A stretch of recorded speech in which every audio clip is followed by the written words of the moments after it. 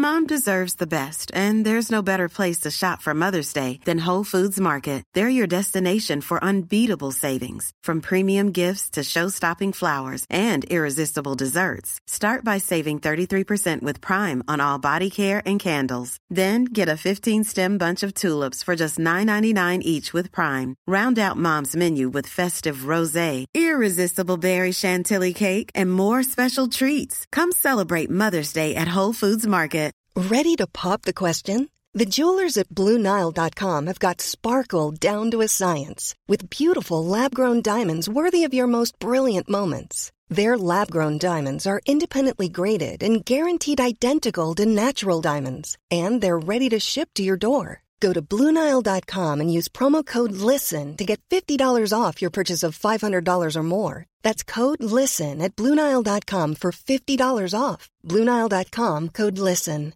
Mom deserves the best, and there's no better place to shop for Mother's Day than Whole Foods Market. They're your destination for unbeatable savings, from premium gifts to show-stopping flowers and irresistible desserts. Start by saving 33% with Prime on all body care and candles. Then get a 15-stem bunch of tulips for just $9.99 each with Prime. Round out Mom's menu with festive rosé, irresistible berry chantilly cake, and more special treats. Come celebrate Mother's Day at Whole Foods Market. So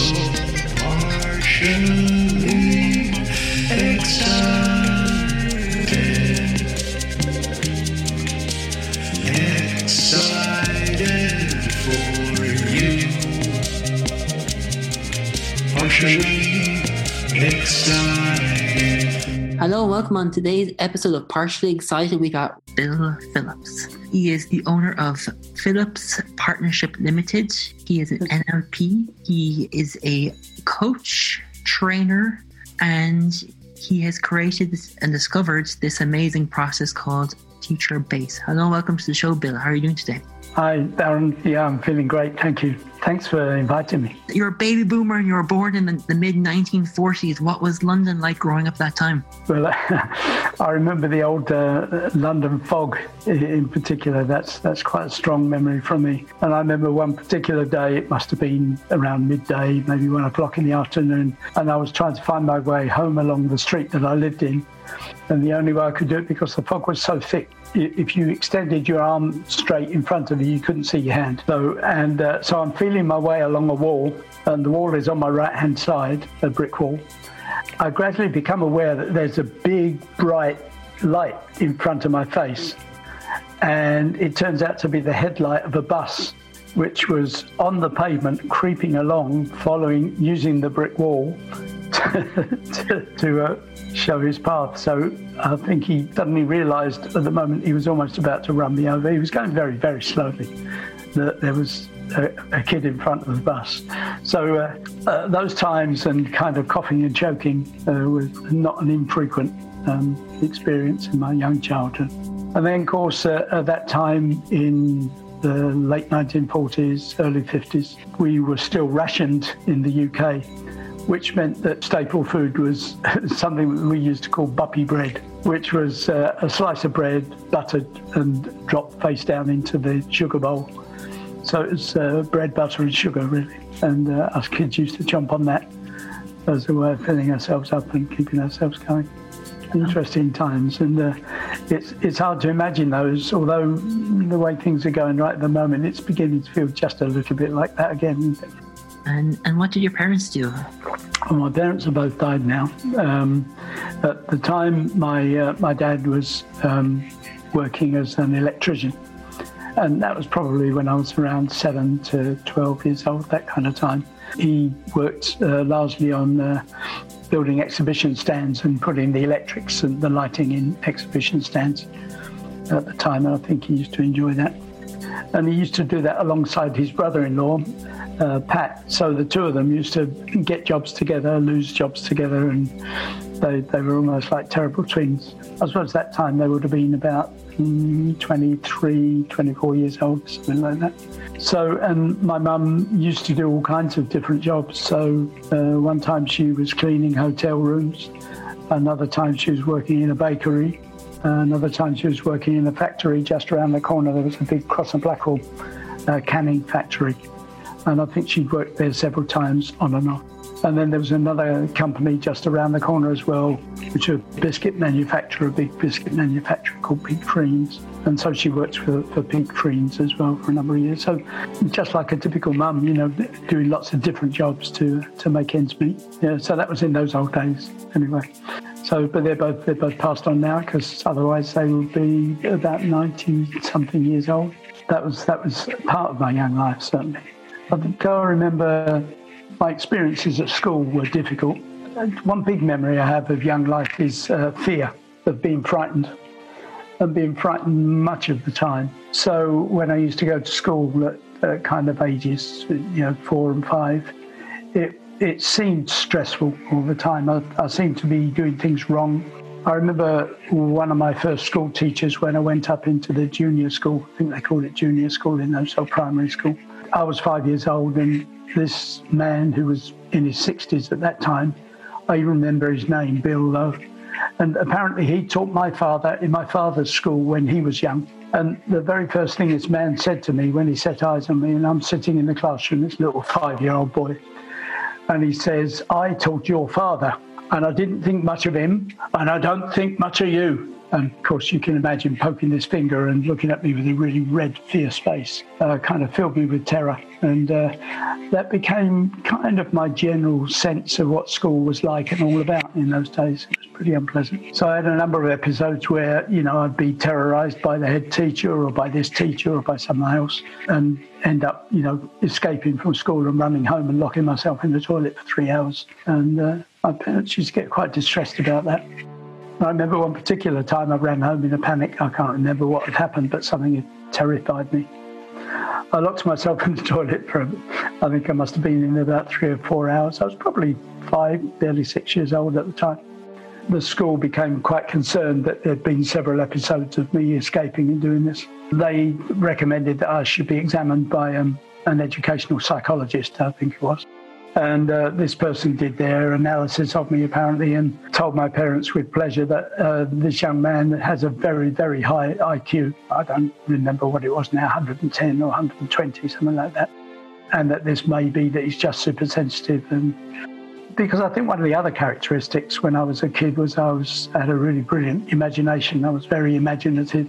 The downside of it was that I used my imagination to scare myself to death. So maybe we'd be watching TV on a Saturday night and there'd be some sci-fi program called The Trollenberg Terror, of a big blob of goo that slid down a Swiss mountain or something. As I'm watching this on this TV, which had a screen about 6 inches square and with this blurred black and white image, I would be so scared I'd be hiding behind the sofa and just poking my head up every now and again looking.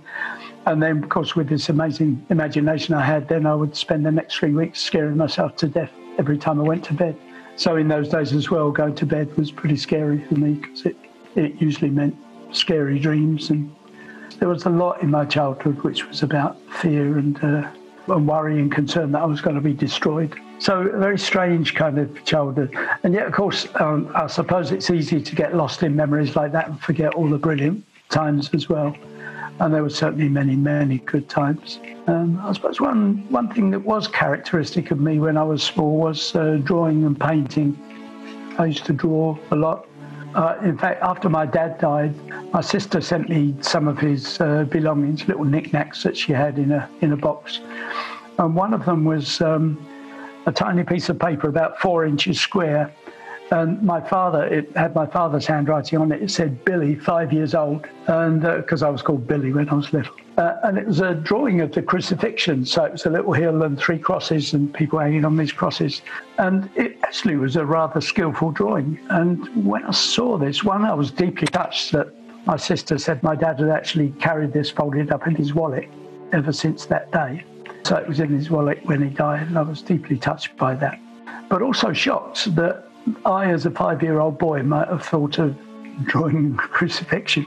And that kind of reminds me that when I was small, one big issue in my life was being made to go to Sunday school. And I say being made to go because that was kind of the tradition in those days. But I didn't like to go to Sunday school. I didn't want to. I'd been to school all the week and I didn't like that. But in fact, Sunday school was much nicer because it was a nice, friendly relaxed atmosphere. It was kind and supportive. And I remember I became fascinated by the stories of the Bible and Jesus and the miracles he would work. And it's funny, that idea of working miracles kind of stuck in my mind. Maybe I'll come back to that a little bit later. But I was deeply impressed by the idea that he could do such amazing things and heal people. So around about 6 years old, I decided, maybe I'd like to become a clergyman. I'd like to be a priest when I grow up. And that idea got hold of me quite strongly. I won a prize at school, which was a beautiful little illustrated Bible or a book of Bible stories. And one of the things I used to love was the brilliantly coloured illustrations in there of Jesus and his disciples and all the happenings, the key stories of that part of the Bible. But then I began to notice in the Sunday school that although we're being told, be kind to one another, be good to your neighbour and tell the truth and be honest and so on, what I noticed was the people making us do this, when we actually went outside in the street, they were yelling at us, telling us off and being really not kind and not supportive at all. So that kind of got me to move and think, maybe I don't want to be a priest then. So I gave up that idea at about 6.5 years old, I think. So that was kind of some of my early formation, I guess. I think there was one experience I had at school. There was this class with this horrible teacher who said he didn't think much of me. He said, we're going to listen to a radio broadcast and you're going to take notes. And I thought, I don't know what that means. And so he said, open your exercise books. So we all opened our books. And he said, right, I'm going to start the broadcast and you better make notes because I'm going to ask you questions about it. So, of course, you can imagine I absolutely shrunk in terror. I was sitting there just almost wetting myself with fear. I didn't know what taking notes meant. I started to write the first sentence and then realised by the time I'd written 3 or 4 words, the man had spoken another 30 or 40. Being afraid and thinking, well, I have to answer questions. I better listen. So I listened, and every now and again I would make a little single word or a note, hoping that would help me remember. And at the end of the broadcast, it probably only lasted 10 minutes, the teacher said, OK, you stand up, read me your notes. And the child read the first line of the broadcast. And then he made that one sit down and told someone else to do, and they did the same, first few words of the broadcast. And then the third one stood up and said the first 3 words of the broadcast. And then he said to me, all right, Phillips, you stand up. I said, I didn't really understand what making notes meant. So I only wrote, and he said, come out here, I'm fed up with you. And he leaned me over a desk, he pressed his hand on the back of my neck and beat my backside with a slipper. It seemed endlessly. And one of the kind of impressions I had when I finally stood up and faced the class, and all I could see were these blurred white blobs that were their faces. I think they were all sitting there in terror, hoping that it wouldn't be them as well. And I remember having made a decision at that moment was everyone else knew what to do except me. And it's really strange that as an adult and quite advanced in years now, that pattern is still with me. It's very curious the way certain patterns from early childhood really stick with you. Everyone else knows except me, or knows what to do except me. What I used to find more or less from then on, when certainly in my sort of early teens, was I would work so hard and do my homework, and really there was always this feeling that I had to work harder than everyone else because they knew what to do, and I had to do this to keep up, so to speak. So my formative years were really, I suppose in many ways, quite stressful. I'm sure there are many people listening to this who think, I've got my own version of that. And I think that's what makes us, the adults that we are, people who are uncertain about their own value and their own worth and so on. And I guess, that dealing with that and handling that challenge is probably largely what makes me who and what I am, really. That makes me do this kind of work of helping other people, of learning, passing on that learning. It's curious to put it together, a kind of a track of events. So we pass forward to your teens and towards your finishing of education. Did you go and do a degree or university, or what happened after that? Well, my family was really quite poor in terms of, very low income. We were low income, kind of working class. So my parents couldn't afford to send me to university, and at that particular time, so we're talking about 1959, that kind of time, there weren't the grants available for university students that came a little later. And so I really didn't get the opportunity to go to university at that time. So my early teenage really was finishing school and then getting a job. And in fact, there was my very first job was working for a milk delivery company. I'd, as a young boy, from about, 10 years old, I guess, I managed to get a Saturday job helping a milkman. So my mum used to get me up at 6 o'clock every Saturday morning, and I'd go and help this man all day Saturday, finish about 4 o'clock, I guess. And, for a little 10, 11, 12-year-old boy, that was fairly strenuous work. But I used to love it. In fact, one of the nicest memories I have of that is going out into the street, sort of 6:30, and hearing a blackbird on the top of the building singing its heart out. In the silence, the quietness of that early morning time, the bird's call would echo, and it's quite kind of interesting. I came to a conclusion one day: how is it that blackbirds, when they sing in the morning, they always find a place where their voice will echo? Because I remember the echo of the bird's song bouncing off the buildings. But it used to kind of lift my spirits somehow. That was one of those really powerful and nicer experiences. So I guess through my whole life, I've tended to get up fairly early in the morning and be an early riser, even when I go to bed very late at night. That's something else I got from that. But my first job was with a milk round, doing a milk round. And in fact, I took over the round that this man, who I think he'd moved on or he retired, I took over his round. It's quite a big round, apparently. But that job didn't last more than a few months. And then I moved on to other things. And I was playing in a band at the time as well. So I've been learning guitar, learned to play music. So I was the lead guitarist in a small band. And really the music we played, there was a very famous band, which I'm sure many people know, called The Shadows. And so I learned to play like Hank Marvey by listening to his records and copying him. And so we had a band that played Shadows music, and we played it really very well. We had a funny experience with that. I think it was, when was it? 1963. We booked an audition with an agent, a theatrical agent of the great organisation, which is still a very famous theatrical agency. This man came, we hired the rehearsal rooms at Piccadilly Circus, the Windmill rehearsal rooms, they were called, quite famous. We did this audition for this agent, and he said, you're one of the very, very best semi-pro bands I've ever seen. You really are good. You look good. You synchronise beautifully. You've got musicality. You're a very good band. He said, the only thing is when I close my eyes, I hear the Shadows, and you really do sound like the Shadows. And he said, you can't get away with that. They've already done it. They're already there. Now, he said, look, there's this new band that's just made this record called The Beatles, right? Honestly, this close harmony singing they do, I really don't think it's going to get them anywhere. But if you could come up with something like that, just send me a tape. You don't have to go to all this expense, and I'll definitely get you work. The interesting thing was that was the point at which we as a band decided to disband. I suppose we realised that that idea about the Beatles not getting anywhere probably didn't really have legs. I wonder if he ever remembered saying that afterwards. So that's part of my early kind of teenage focus.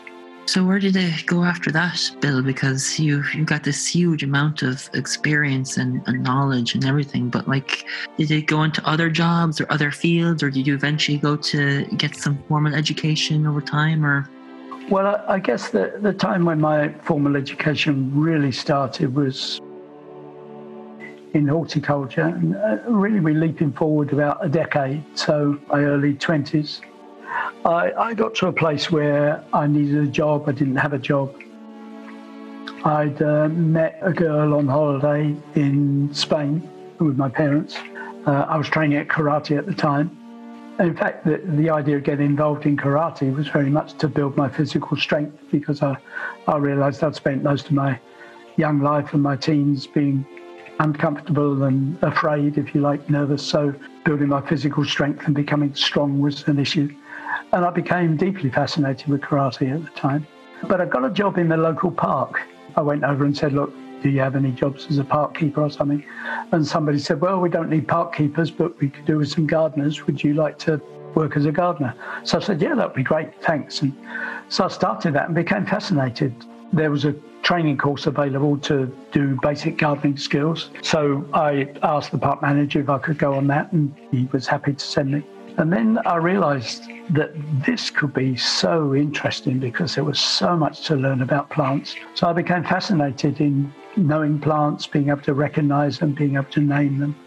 And so I made an arrangement with the assistant manager in the park where during the day, in my lunchtime, I'd go around and I'd cut little twigs and snippets of plants and bushes and flowers, and I'd take them to him and I'd put a label on them, and then he would write the name of the plant on the label, and then I would go home and I would look them up.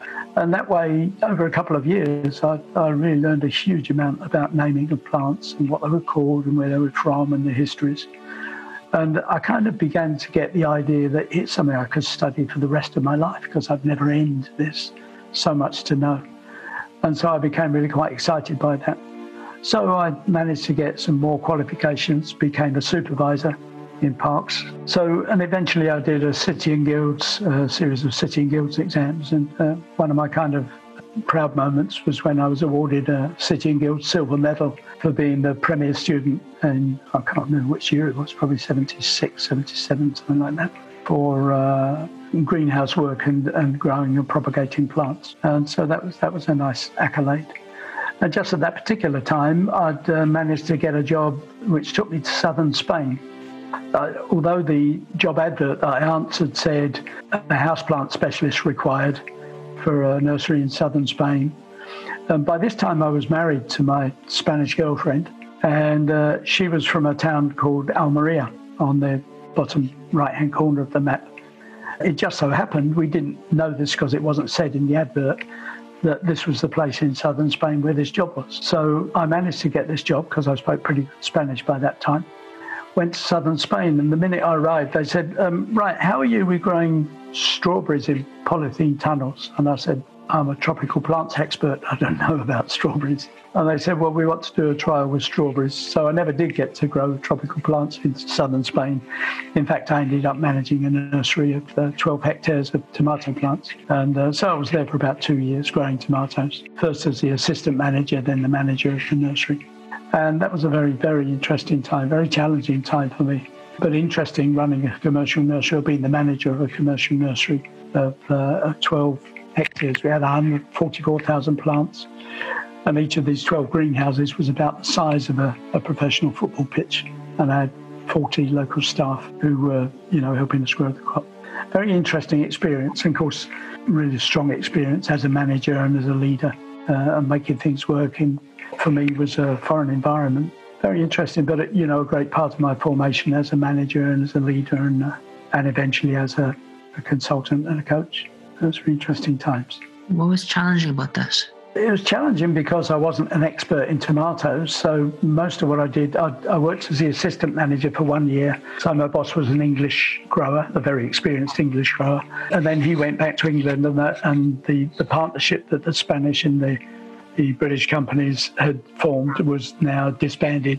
So I was left there with the Spanish staff and the greenhouses, the owners saying, well, you just continue growing the crop. But then they decided to rent off 4 of the greenhouses, 1 block of the greenhouses, to a Dutch company who came over to grow cut flowers. So then they became very interested in the fact that growing cut flowers, they could earn an awful lot more money than by growing tomatoes. So they kind of started to lose the interest in what I was doing and gain interest in maybe making the whole nursery to cut flowers. So that was the time at which I decided my role there was coming to an end. And I went back to the UK and took my wife and 2 small children at the time back to the UK. And my first job was in a local park, just as a way. Of course, now I was working with people who really weren't skilled. They were just workers, and they were nice lads. I was in charge of a team, but the park manager in this particular place really didn't want me having any ambitions, and so I thought, no, that's not working for me either.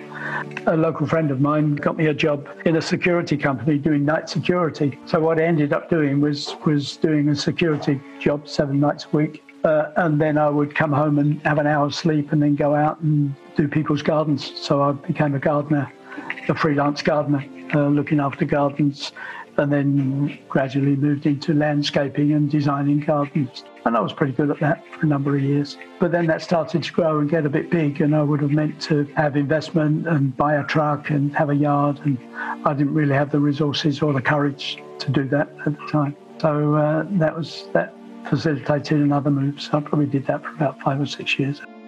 I left that and went to do a job as an assistant trainer, an assistant instructor in a horticulture training centre. So I was an assistant instructor. I was trained as an instructor. This was 1981 now we're talking about. I was trained as an instructor in horticulture, worked with this other chap in the training centre that we were running was really training parks and cemeteries workers for 7 local authorities in London. So they'd joined together in what they called a group training scheme, and we were responsible for organising, designing and doing the training. And there was a kind of a national curriculum of training for parks and cemetery workers in those days that I started writing articles critiquing this system, which was a bit too rigid because most of my bosses, the managers of these parks departments, were saying, look, we don't want you teaching that stuff. We've got these problems.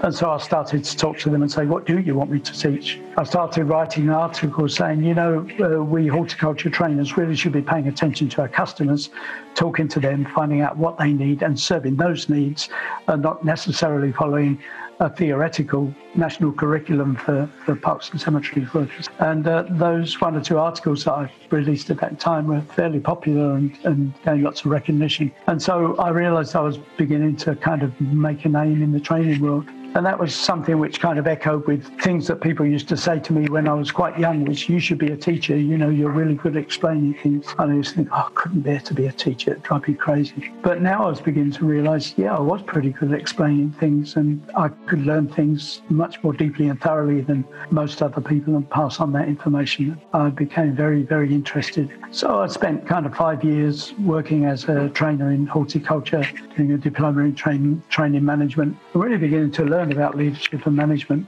on a fairly kind of big scale. That led on to a job at Manchester Airport. It was interesting, my marriage had broken up by this time. I was looking around.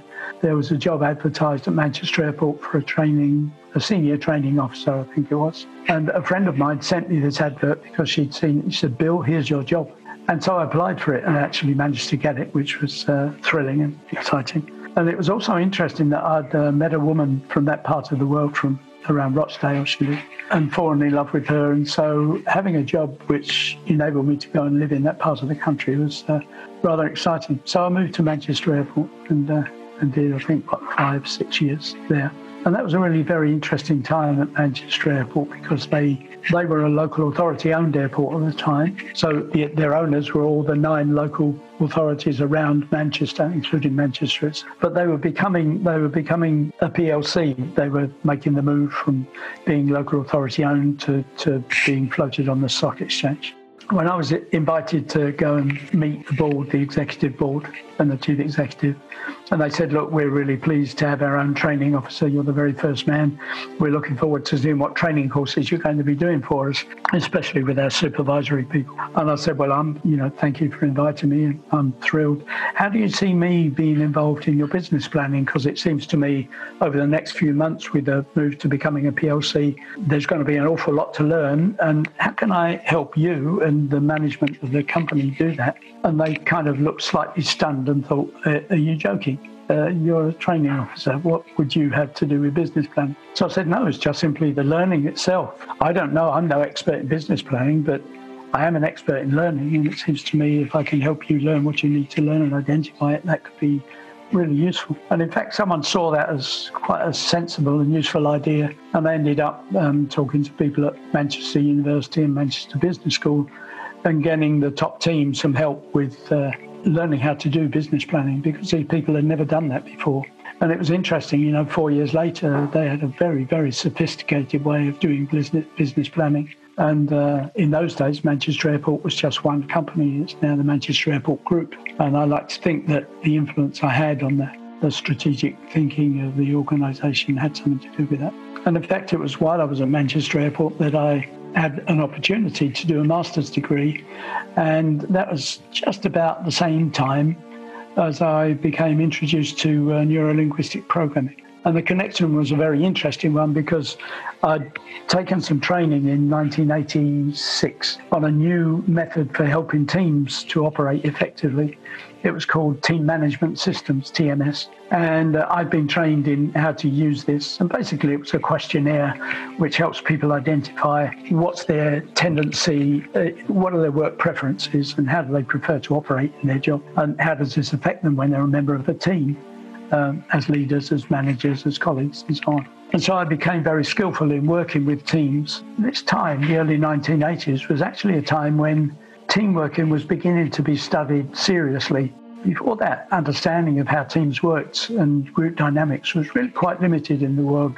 There were many researchers doing this kind of research based on famous people working in the USA, for example, in leadership and organisation and so on. And so I didn't realise it at the time, but I was in on the early days of research into team development and team working. And so much of what I was exploring and reading about was actually adding to that experience of how people in teams work. So one of the fortunate things I was given the opportunity to do was to be trained in group dynamics. I did a training of something called action learning. And so I was trained as an action learning set advisor. An action learning group is a group of leaders or managers who all have different jobs, and they come together with the idea of discussing their problems with one another.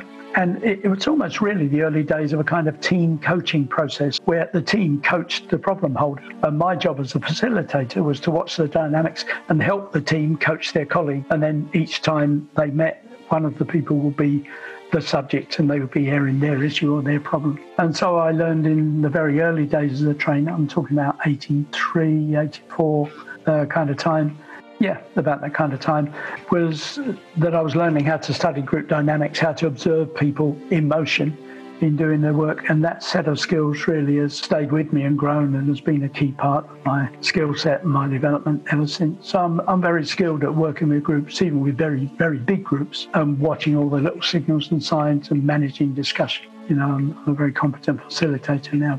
So that was a precious experience for me at the time. With someone that lacked fear at a young age and then tried to lack courage through becoming managing people and leadership, do you get a chance to challenge those things in you? Well, yeah, because I mean, one of the things I learned early on in a supervisory position, in fact, come think of it, I had a manager, one of the park managers that I went to work at. He was a man called Bill Gray, and I'll remember him forever because my first day in this park, I was going to be a supervisor in this park in North London. He took me round the park and introduced me to every single person that worked there, which was a team of about 15, I think. And to every person or every group of people, he said, "This is Bill, he's your new supervisor. I want you to understand that if Bill asks you to do something, he's doing it on my behalf. So I want you to operate with Bill the same as you would operate with an instruction from me." So he was establishing my authority with those people and doing it in a very friendly, gentle way. The one thing he then said to me afterwards was, "Bill, there's going to be times when something will happen and you need to make a decision, and it might be a difficult decision, and I might not be around for you to refer to. If that happens, when that happens, I want you to take a decision. And if you get it wrong, I will back you 100%, so long as you don't make the same mistake twice. But being a manager, being a leader requires that you make decisions sometimes, and sometimes they're hard ones. Are you with me on that?" So I said, "Absolutely." And I really appreciated that because he was telling me what to do. What was funny was, you know, every now and again, something would happen where Bill had taken a decision and things hadn't worked out quite well. And he'd look at me sideways, and he'd say, "You cocked that up, didn't you, Bill?" So I'd say, "Yep, I reckon I did. So if it were to happen again, what are you going to do about it?" And that way he would challenge me to review what had happened and think, what are you going to do next then if it happens all over again?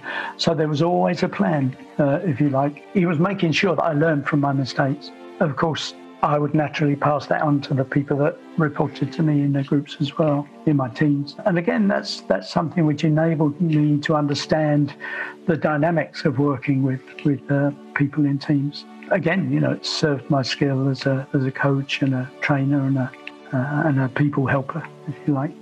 So those are precious experiences. And of course, I was applying that at Manchester Airport and in my kind of observations and thinking about how to help other people operate effectively together. So here I was then becoming quite expert at working with groups of people and teams, quite expert at helping them understand themselves as well. And one of the authors of this questionnaire, this system called Team Management Systems, a man called Dick McCann, did a study, and he wrote a book in 1988, he published it, called How to Influence Others at Work. really this was a study of how, when you know what people's preferences are in this team management system, they're going to react in certain ways. And so you can learn how to communicate with them in ways to influence them really powerfully. And he came over to England, because he was from Australia, came over to England and ran a 3-day trainer's training for his method that he'd done. And I was one of the people in this group. I think there were about 30 of us in the group. After the course, I was so fascinated by this because it explained so much. In fact, I had a funny metaphor for it. I said it's almost like over the years I've been observing people behaving in certain ways, and I'll be puzzled by these strange behaviours or these strange quirks in people, but not really have an idea or a sense of what was going on. All I knew was there was something weird about that. And it was as if each one of these experiences over the years had been a piece of a jigsaw puzzle that I was dropping into a long cylindrical bag about 15 inches deep and about 5 inches in diameter, I suppose. This was the image I had in my mind's eye. It was like a black velvet drawstring bag. And I was dropping all these bits of jigsaw puzzle in the bag. And then all of a sudden, this course that Dick McCann led us through inverted the bag for me, and all the pieces of the jigsaw puzzle fell out into the completed puzzle, as if they all fell into place. And I thought, yes, that's what's going on. And so this is my first introduction to neuro-linguistic programming, or NLP, because I immediately looked at Dick's bibliography in his book. I think there were 17 or 18 books listed in this bibliography. I went out and bought all of them and read every single one cover to cover and started applying this new learning in my work at Manchester Airport. And it totally shifted the effects I was getting. It totally has shifted the way that people agreed with me much more readily and much more easily. It shifted the way I explained my thinking and could communicate with people, because it was all about face-to-face communication. And of course, adding that to my skills, observing group behaviour and unconscious behaviour, it's all fitted perfectly. And so I started to have an influence at Manchester Airport, which, I started to really help them shift into a more strategic way of thinking and business planning. And I like to think that I had quite a strong effect on the development of those skills and that tendency at Manchester Airport. So they were really, by the time I left in 1991, they were becoming quite skillful and sophisticated at business planning. Their business plan, when I'd first seen it, when they started this shift to PLC, had been an 81-page document of this is what we did last year. Well, it was hardly a plan, it was a retrospective review. So very interesting development there. And so I became introduced to NLP 1988 and then started to work with it furiously straight away. And the following year, just over a year later, Dick McCann came back to the UK to do a 2-day certification program. So really what he'd intended was that in that year we all practiced the material we'd learned and become really good at it and used his model. And then he was going to kind of give us some extra training and give us a certificate saying, yeah, you're competent to teach this model. And in fact, out of all the 30 people on the course, I was the only single person who'd done what I'd done and studied it furiously and worked with it enthusiastically, really. And so now I was really becoming quite skilled at communicating and connecting with people and being fairly influential in the way that I forward ideas and so on. So it was an exciting time. And from Manchester Airport, I then went to work for a consulting company and became a consultant. And so I would then be sent out to organisations all over the world because they wanted, when they were recruiting me, they were looking for consultants who could also speak Spanish and or French. And I was already a fluent Spanish speaker by then. So I was hired by them and ended up doing work in South America and in several places around the world. But that was where I learned how to be a consultant. And so I spent 6 years with them, becoming a management consultant, but applying all of the skills. And of course, at the same time, in my own time, I was continuing to develop my NLP skills. So I took an NLP practitioner training in 1991, I think it was, in 91.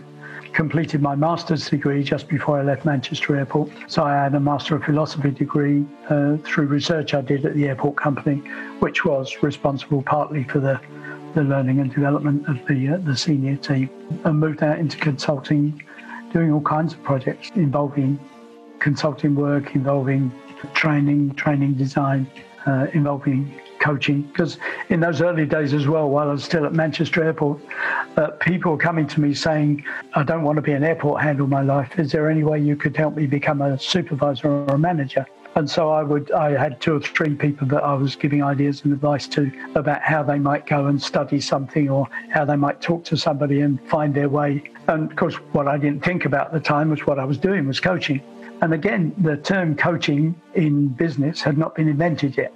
So coaching really started being applied formally to business in the early 90s. So we're talking about the mid-1980s.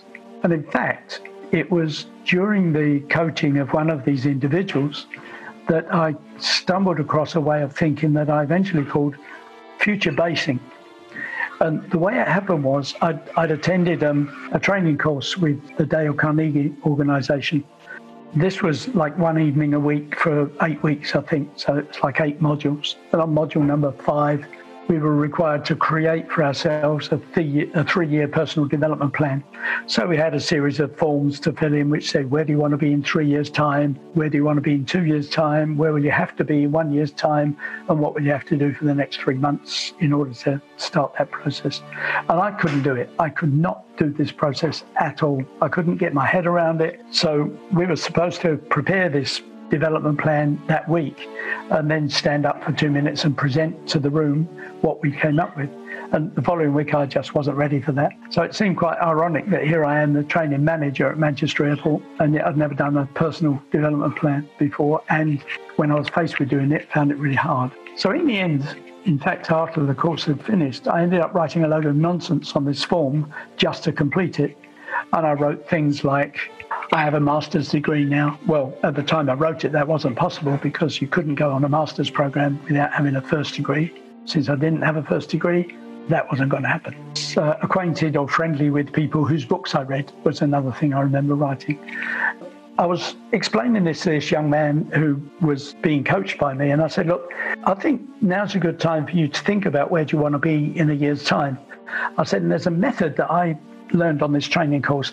Now, so I want to say to you, this didn't actually work for me, I said, but I know it will work for you because you're much more structured and linear in the way that you think, and I think this method lends itself to that. So I'm showing him the documents that I'd filled in.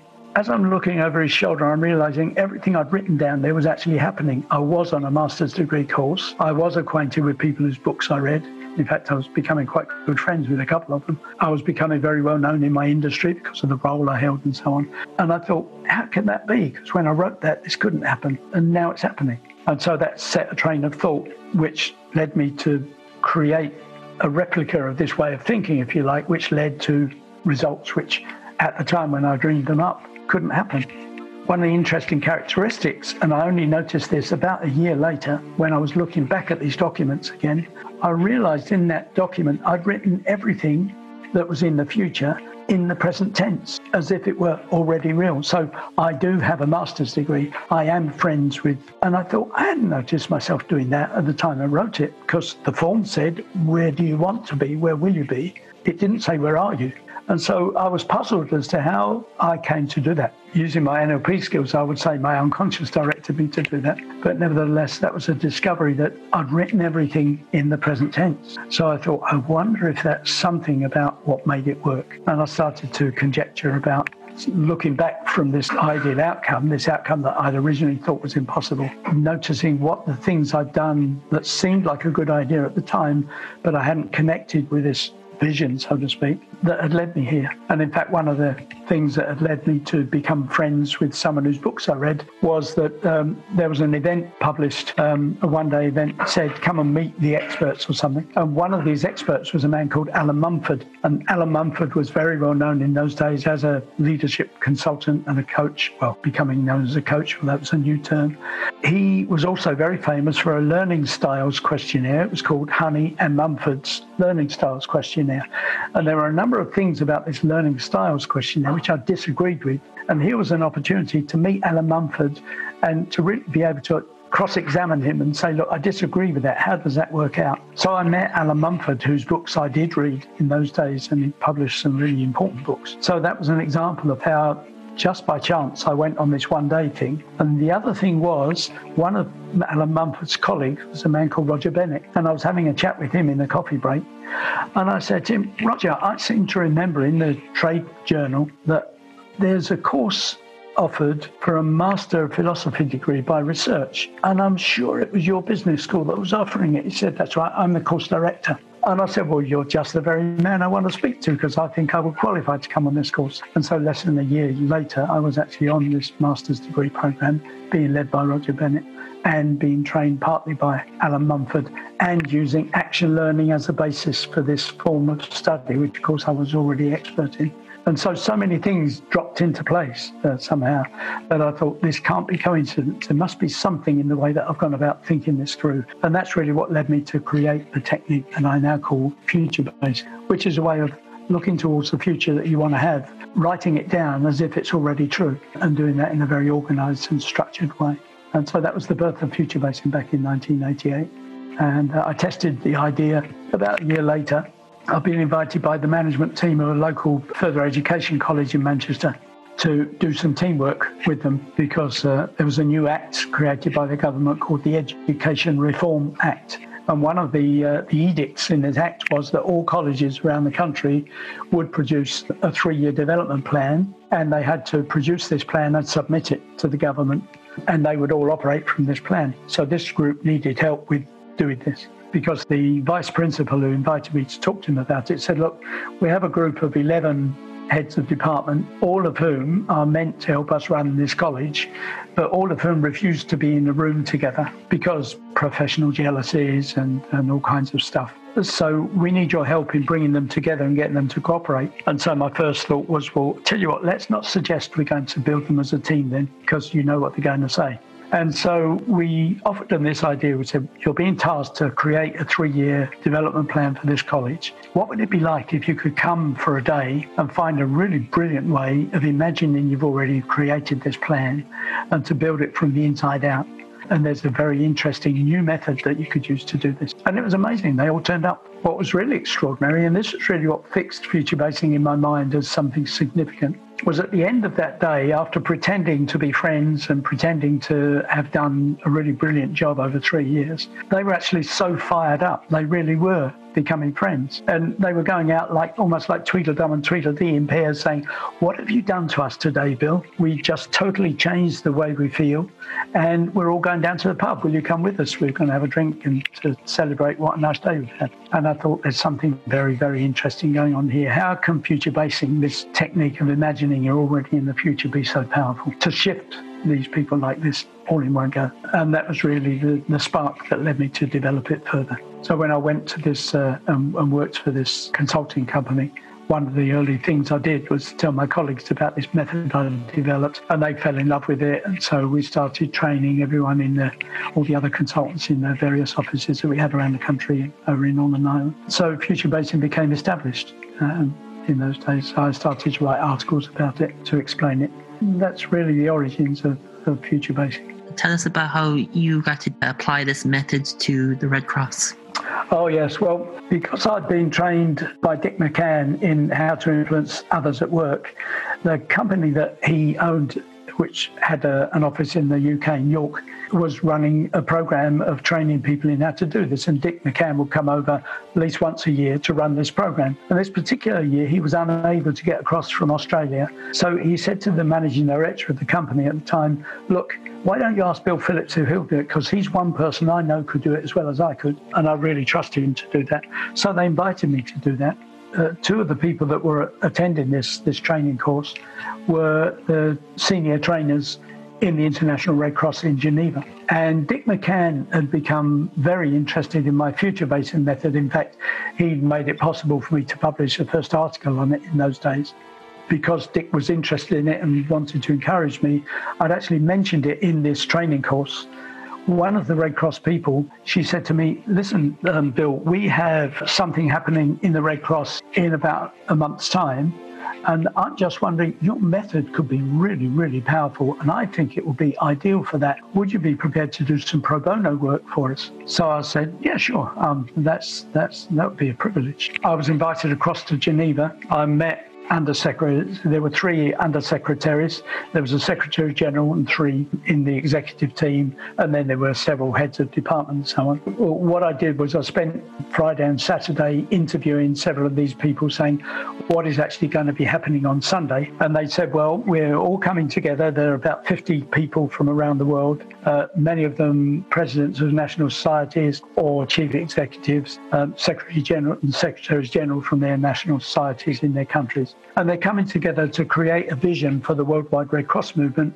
This is a vision for where we are at the end of 2010, because we need to develop what we call our 10-year strategic plan. We call it Strategy 2010. And this was in 97. So I went across and had these interviews.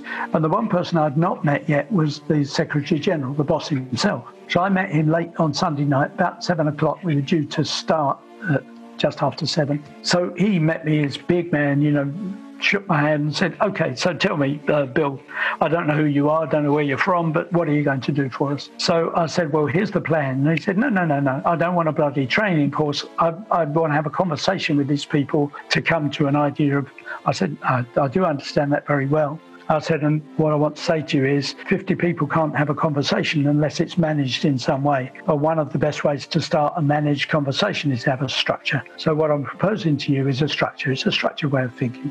And I know it can work with a big group of people. So he said, okay, explain your structure.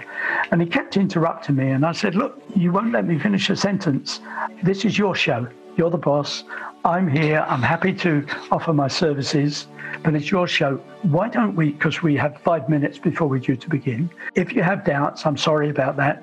I want to allay those fears if I can, but why don't we just get started? And if there's anything I do or say that you're not happy with, you can either say to me, Bill, stop that, I want you to change it, or you can throw me out. What do you think? He said, okay, I will. And we shook hands on that and started the process. We had 50 people in the room imagining what the world would be like with the Red Cross doing a fabulous job at the end of the year 2010. And we used future basing to structure and organise that thinking. And it worked so very, very well that at the end of that, a couple of days, I had to go. They had one more day together. I had to leave to go back to a contract in the UK. Somebody said to me, look, there's been an advisory commission meeting every year for about 15 years, trying to create an agreement and failing every single time. Just watching you do this with this group of people, I'm absolutely certain it will work for them. Are you free to come over and do that? And it happened to be on my birthday, the 2nd of June in that year. So I went across to Montreux. There were a group of 30 people, again, a mixture of presidents and chief executives of national societies or other very senior people. And there were 2 groups in this room, really. One group was the International Committee of the Red Cross, the ICRC, which is the original Red Cross organisation,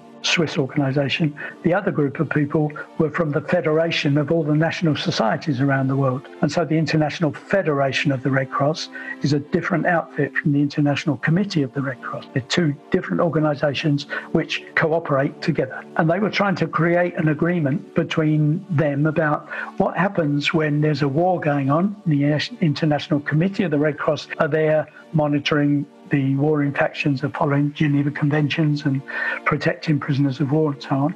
And let's suppose there's a flood or an earthquake or a tsunami. Who's in charge? Because normally in those disastrous situations, it's the Federation of Societies that get resources and get money together and rush out to the emergency and set up treatment programs and so on. When there's a war going on, that's not that simple. So who's in charge? So they were trying to create an agreement about who would lead in those multiple disaster situations.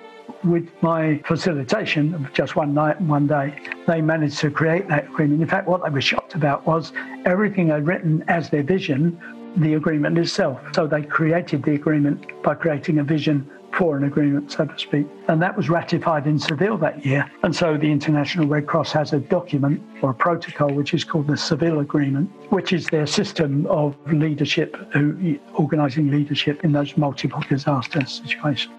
I'm very proud of that because that's quite unique. It's one of the most important protocols that continues to be updated and is still followed and operated. It's one of their major operating systems in the International Red Cross. So that's how Future Basing got involved.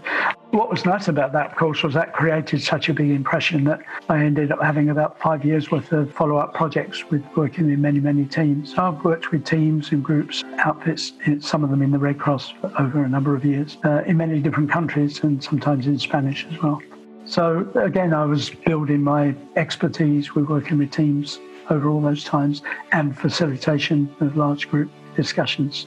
And of course, as the coaching world had developed and become more organised, I also started training coaches or training managers and team leaders as coaches in the early 1990s when I was working with this consulting company. And so really that's where my kit bag started to expand and grow with all these multiple and multinational experiences. So up till now I've worked in, I think, 17 or 18 countries and coached people in most of those. Many cultures, many languages and many challenges. It continues to be that way and I love it.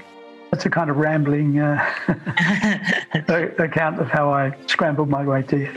It shows you how powerful this future basing is, the fact that it took a day and a night for this to happen. Is that what happens quite regularly with when you start introduce this to some of the clients you worked with in the past and at the moment? Well, yeah, because I mean, future basing really, when I look back on most of the work I've done, future basing has filtered into much of that work because it's such a useful pattern of thinking. So I remember one piece of work, I was asked to work with a team working for BAE Systems. This team had just had, I think, their second meeting, and I was asked, Bill, could you come and help us cohere this team?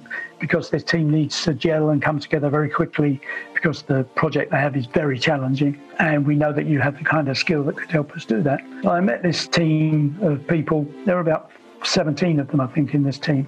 They just finished their second meeting. I knew some of the people because I'd worked with them in various training programs, especially when I was training coaches. Some of them had been on those programs. So I had a level of familiarity with people, and over dinner that night, chatting informally, I really got a measure, because I was actually working already, I wasn't just chatting over dinner, a measure of where they were up to in terms of the way a group develops. And so I started to plan my strategy for the following day by these kind of informal conversations. I chose to do something which I do when I'm working with conflict resolution. That's an area that I have a method for, which is very powerful. And so I worked with this group of people. I asked them to divide in their various factions, if you like, because many of them were saying, you know, the trouble with Wayne is he's a great bloke, he really knows his stuff, but he will agree to something in the team and then he goes off and does his own thing. And so she just denies everything and thinks she's in charge, she's the only one with good ideas. So there were these things going on and I'm thinking, okay. So I got them to break up into their various groups. Then what their job was to say to all the others in the room, this is what we need from you to be able to operate effectively here. The listeners were only allowed to listen. They weren't allowed to explain, deny, apologise or excuse themselves. They could just ask questions for clarification. And so in the end, each group had the opportunity to say, this is what I need from all of you. And of course, these people would repeat back to them until they got it right about what they'd asked for. And this is a very powerful way of bringing people together and helping them really hear one. And then straight after that, I did a future basing process and said, look, this project finishes in July. We're in April now, something like that. Let's go just beyond the end of July. And what you're looking at is a project that's really worked. What's the day? You know, what have you been successful at in the creation and the completion of this project? So they fixed on a date and they started to generate a number of categories in which they've been successful. And they said, well, all I want you to do now is in each of these categories, I'm going to give you a set of instructions and I want you to follow those instructions and populate each of those categories with your specific achievements on this project. And what was nice was, I mean, there were other things that went on, but fundamentally they met the project requirements before, in fact, a few days before they weren't really due and well within their budget, and they were very happy with that. And so as a result, the Saudi Arabian Air Force bought 40 Eurofighter, and this was a commercial team whose job it was to get that contract signed. It's a fairly important project for BAE Systems and for employment in Northern England. There was another one actually with the Red Cross, which was a conflict situation. There were two teams in the International Federation, and these two teams were the disaster relief health teams and the health development capacity building team, which was responsible for all the national societies. When there's a disaster like an earthquake or a flood or something like that, disaster relief team would rush out and set things up, and they would set up cholera stations and basically deal with the emergency situation until it could be brought to a level of stability. And then the National Society and those around would then gradually take over responsibility. And the two teams were meant to cooperate. For a number of years, they'd been at war with one another and not cooperating. And this was not only becoming a problem in real on-the-ground situations, but it was becoming embarrassing the Secretary-General of the Federation. And he wanted this conflict resolved. So someone said, Bill Phillips, he's the man, which I was very flattered by. And I went across and somebody said to me, I heard you're going to be working with the health teams. Can I give you a word of advice? If you value your reputation, don't do it, because I'm sorry, they're so entrenched, that's not going to happen. So I said, well, thank you for that. I really appreciate that. Unfortunately, I've already said yes, so I'm going to do it anyway. I have a method. I think it might work. They locked us up in a hotel, in fact, in deep snow. It got buried in deep snow in the mountains, with a fabulous view of Mont Blanc, the opposite side of the country. And we were there for 3 days, locked in. We couldn't get out, even if we wanted to. And we had to come out with a result. And on the final day, we did a future basing, where I said, look, I want you all to imagine that it's 6 months' time, and all of what we were here for is behind you now. And things are operating absolutely stunningly well. So come on, let's come up with a date. We came up with a date, created these categories, and then they worked to fill in the... Of course, all the time up until then, they were saying, when are we going to be in the room together and have the argument? And I said, yeah, we'll get to that, but let's do this first. And so we were doing a number of these manoeuvres, which I used to gradually get people to really listen to one another and hear what the others are saying. And so by the time we came to doing a future basing, they were primed and ready, and their future basing was so powerful, they got so excited, they couldn't wait to get back to the organisation and announce, this is the new face of the health teams, and this is how we work together so skillfully and cooperatively from now on. And so that's a very pleasing result. Funny enough, about 9 months later, they were disbanded and reformed into a new team, which was one single team with one leader, which is what they'd been proposing right at the beginning when they were still at war. Each of them said, we just need one team, not two. So we don't need the others, you need our team. And of course, the others said the same thing. So very interesting development. But it was future basing that helped those people get to there and get to that level of excitement about new ways to operate. That's how I know it's such a powerful process. Sounds like it is a very powerful process. We have the virus at the moment, the coronavirus, but is there any way that future-based thinking could sit into this at the moment? Well, it will probably need to be with particular groups who are going to create something. So it might be a particular team that's responsible for something. It might be a particular department or grouping. At the moment, the challenge is that we can't really bring people together safely. And future basing definitely works when people are all together in the room. It's most powerful in that way, because you have the collective thinking, you have the energy and so on. But that there's a group of people here who are very, very interested in changing the landscape of homelessness. And for example, we're proposing doing a future basing process to help us develop a vision for that project that could end homelessness in Ireland. And so quite recently, we were having a virtual meeting, mapping out what's the structure of future basing and how we're going to apply it to that. So that's one way it will be applied to developing that. With the coronavirus, the interesting thing is, of course, the big thing on everyone's mind is fear. There's fear that I might get infected or that my loved ones might become infected, and then what? That's the very real fear for many people. And of course, all the arrangements that are being made to keep us safe, isolation, staying indoors, keeping a distance from other people, is just feeding that fear and exaggerating it. And so, my heart goes out to people that are struggling with that fear that, what if I die, or what if something goes wrong, and so on. What I would say is, all the time that you're thinking about that, you're not dead, you're still here. And so what would it be like if you could imagine a few months' time when this is past and you're thinking, I've learned a lot from what I've gone through in the last month. What I've learned is precious, and it's going to be with me for the rest of my life. One thing I know is I know how to look after myself. I know how to calm my nerves. I know how to recognise when I'm worrying about something that hasn't even happened yet. So that's one way that people can begin to shift their thinking. Another area, of course, is people who've lost their jobs or people whose businesses can't operate in this environment, and their mind starts going to, well, what if I can't pay my bills? What if my business fails? What if? And again, the number one thing that we need to do is to protect ourselves and stay well and stay stable. So that's very destabilising, that way of thinking. And so people can recognise, for example, that right now I don't have full control over everything. I have control over some things. I have choices about some things. What can I choose? What can I do? And how can I keep myself thinking positively and thinking well? So many people have immediately, for example, started putting their work on social media, on platforms like Zoom and Skype and so on, and they're running webinars and doing talks and so on. And I think all of those things are valuable contributions to society. To help people use future basing, if people imagine the future that they want to have, but think about it as if they already have it. So you think of a specific end date. So you might say it's 3 months' time, it's June the 14th or something like that. And then, so what am I successful? What am I happy about now? And you come up with a number of categories for that success. So it might be being healthy, it might be having enough money, it might be keeping my children safe, whatever those headings are. And then in each of those categories, you describe what specifically in this area have I achieved. And you write it as if it's already true. So you write it in present tense language and as if it's real, so that when you read everything you've written, what you've got is a picture of your ideal outcome as if it's already real. And this has a very interesting effect on the unconscious. It tunes it to noticing opportunities to get.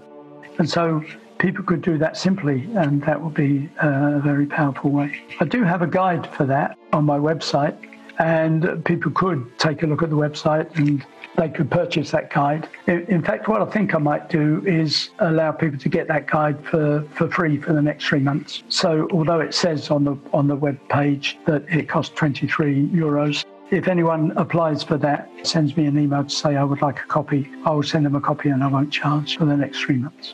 And that way people could follow that guide and do their own future basing for their families as well. Bill, if someone met you on the street today and they said, Bill, if there's one piece of gem or advice that you could give me, what would it be? Well, it's certainly about protecting yourself. And it's certainly about, the toughest challenge most of us have is to actually, we can look at other people and admire them. We could love other people and we could care for them. We can do things to help them.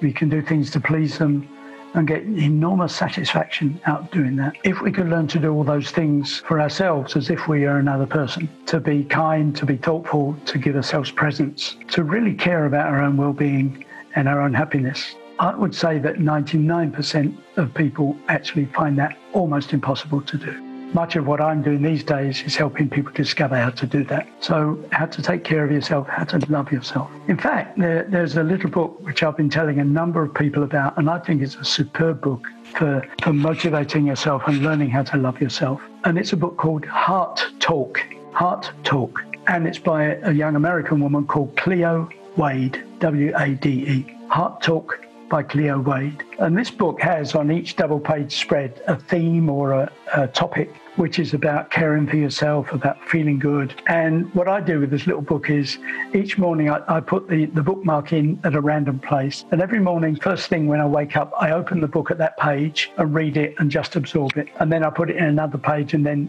when I go to bed at night, I open it and read it just before I go down and lie down to sleep. And I find that keeps me energized and positive. And even though, despite the times being very, very scary and unpredictable at the moment, I'm still here. I'm still healthy. I'm still well. I'm still eating. In this right moment now, I can get worried about next week and next month, but I choose not to because I think, that's not even here yet. So stay in the present and be kind to yourself. That's the advice, I guess. Well, I want to say it's been a pleasure chatting with you and hearing your story, your knowledge and experience, and thank you so much. I'm delighted, Aaron. Thank you for asking those very few questions you did that prompted such an outpouring. It's very nice to be able to speak about those things, and I hope it's valuable to people who are listening to this. I'm so partially excited.